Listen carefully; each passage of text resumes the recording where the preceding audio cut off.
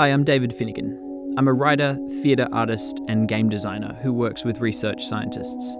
This is a monthly audio series about how art and storytelling meets the world of complex systems, earth science, and planetary transformation.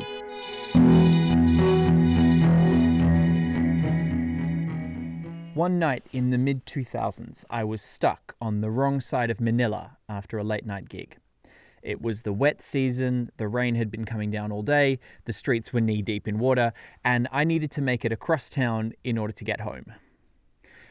One basic challenge with Manila's layout is that the city is built in a bowl, with the lowest districts actually below sea level. Crossing the city in a flood can mean passing through the deepest floodwaters. So I hailed 5 cabs. When I told them I was going to Malate, one driver after another shook their head and drove on their way. When the 6th cab stopped, the driver looked at me for a long moment. He knew it was a bad idea, and I knew it was a bad idea. But finally he nodded, and I jumped in.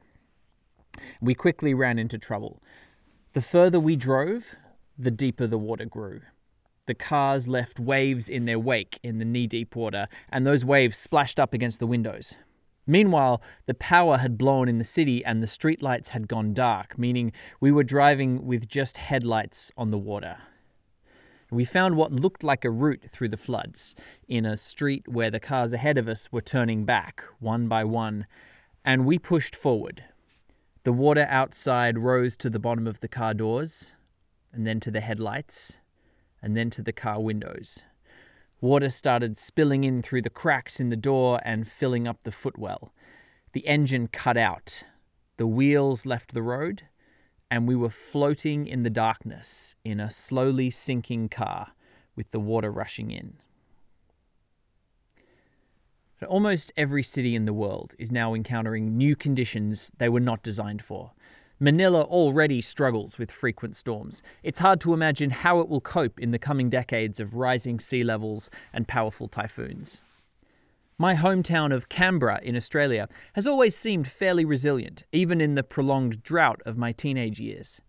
Then the bushfires of 2019 and 2020 revealed that the hills and valleys around Canberra are perfectly built to capture and retain the smoke from any nearby fires.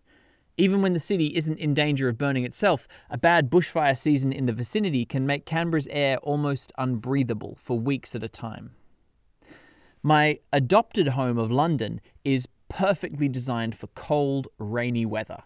Its small, well-insulated rooms quickly become claustrophobic when the weather turns warm. In the heatwave summer of 2019, the city became unbearable.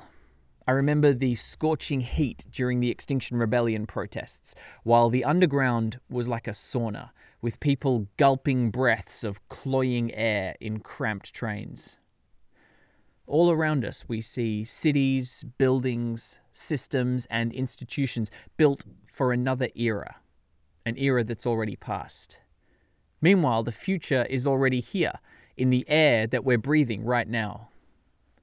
Peter Brannon writes that a variation in the composition of the Earth's atmosphere of as little as 0.1% has meant the difference between sweltering Arctic rainforests and half a mile of ice atop Boston.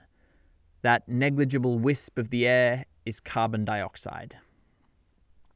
The carbon dioxide is only a tiny proportion of the air in the atmosphere, but that tiny proportion is rising faster and faster. For the entire history of human civilization, CO2 was less than 200 parts per million. In the Industrial Revolution, it rose over 300. In the late 2000s, it passed 400. At the time of writing this, it's 419 and accelerating. And carbon dioxide traps heat from the sun and warms up the atmosphere. Where carbon dioxide goes, the rest of the planet follows. Historically, when CO2 levels change, they're followed a few decades later by changes in the oceans, atmosphere, and land systems. That 30 to 50-year lag is an eye blink in geological terms, but it's slow in relation to a human life, and it's glacial in political terms. Right now, we exist in that lag. We've forced CO2 up to levels it hasn't been at for roughly 3 million years, when the oceans were more than 20 meters higher than they are today. The climate impacts we've seen so far are a small taster of what we've already committed ourselves to, but it will be decades before the wave crashes fully down on our heads. So we breathe the air of the future and we inhabit the world of the past, poised between action and consequence like an insect balancing on the surface of the water. And one thing that the pandemic has laid bare is the huge friction our systems are already under. Our institutions, businesses, and governments have ground up against the crisis, and they've tried to remain unchanged. And in order to remain unchanged, they've had to add endless hacks, workarounds, and band-aid solutions. The cost of all this extra work adds further strain to those already stressed systems. Our society is the sunk cost fallacy operating in overtime. See, for example, governments insisting that people return to work in offices for fear that commercial building rents will collapse. We will go to extreme lengths to preserve failing systems rather than adapting or transforming, because transforming is painful. It's hard to even see the pressure that's building up behind these systems. That pressure is everywhere. And how do you point to something that's everywhere? The one thing we can be sure of is that the changes we're facing are not reversible.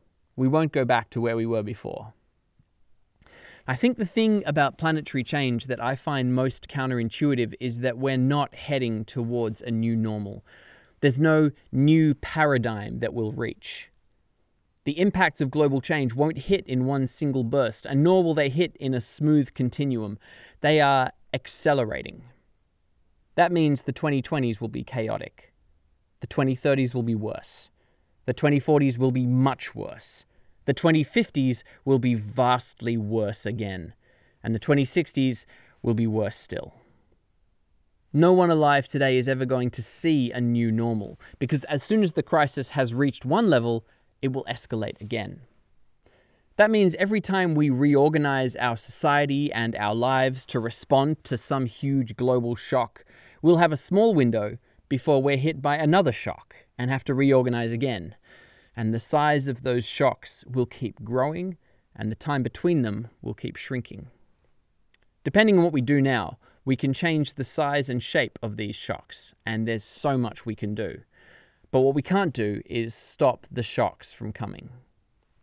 So, like me, you were born at a moment in history where the planet of your childhood was much more stable than the world of your old age. Your world will grow more chaotic and unpredictable the older you get. As Alex Steffen puts it, you and I and all the people we know live in a moment when learning how to move through a landscape stripped of its familiar reference points is an essential life skill. And we each need to find a way to make sense of these changes in the context of our own lives. There's no single way to get to grips with the crisis. Everyone grapples with it in their own way, and people will gravitate to the worldviews that make sense to them. There are lots of interesting voices offering their perspective on the situation, but as ever, don't follow leaders. Thinkers and schools can be useful signposts on the way to figuring out how to live, but never trust anyone who claims to have the answers. For myself, processing the crisis in relation to my own life comes down to asking myself 3 questions. First, how should I live? And this question breaks down into lots of smaller questions about my lifestyle and personal plans. For example, what kind of lifestyles are possible and desirable given the changes we know are coming? Where will be a safe place to live? Which communities and institutions will hold together through the coming decades? And which are fragile? And can I live in a way that my happiness is not hostage to sudden shocks and impacts? The second question is, how can I help? And for me, a big part of being hopeful is being useful. In the midst of the chaos and panic, our job is the same as it's ever been, to fight for a just and kind world. The contours of that struggle are simple: to fight rich tyrants and support the afflicted. Conveniently, the fight for justice overlaps with the actions we need to take to reduce climate impacts anyway. Supporting Indigenous land rights movements, supporting reproductive rights for women, improving air quality by reducing pollution. Now, having said that, although advocacy and activism are critical, I don't think they provide enough meaning by themselves to shape my life around. So my final question to myself is 3. What should I work towards? In other words, what's my purpose? Maybe this is a career or professional goal, or maybe it's about family and community. Whatever it is, I try to ask, how will this goal be affected by the shocks and impacts that are coming? Now, this one is particularly on my mind right now because I'm a theatre maker living in an era when live performance has been abruptly halted. But it's a question for us all because no one's life ambitions will be unaffected by the transformations that are coming. There are no easy answers to any of these questions, but I'm trying to get better at the practice of asking them and sitting in the uncomfortable headspace of not knowing. You see, the thing I'm scared of most of all is not the shocks and crises themselves. It's the fear that I might receive all of these warnings and still fail to take heed. There's no shame in being blown off balance by storms we didn't see coming. But to be caught off guard by the things we were warned about, that's just embarrassing. We made it to the other end of the flooded street, with the help of 6 men who swam alongside the taxi and helped pull it to higher ground. Once the wheels of the cab could touch the ground and the water was starting to drain out of the cabin, the driver and I looked at each other and shook our heads. We'd made a bad decision, but we were okay. In Manila in the mid-2000s, you could make a bad decision about driving through a flooded city and still survive. But in the coming decades, the room for error will grow ever narrower. I'm trying to take time now to heed the warnings about what's coming and to make sense of what they mean for my life personally, because I fear that sooner than we think, we'll all be in a situation where if we make the wrong decision, it will be very easy to go under.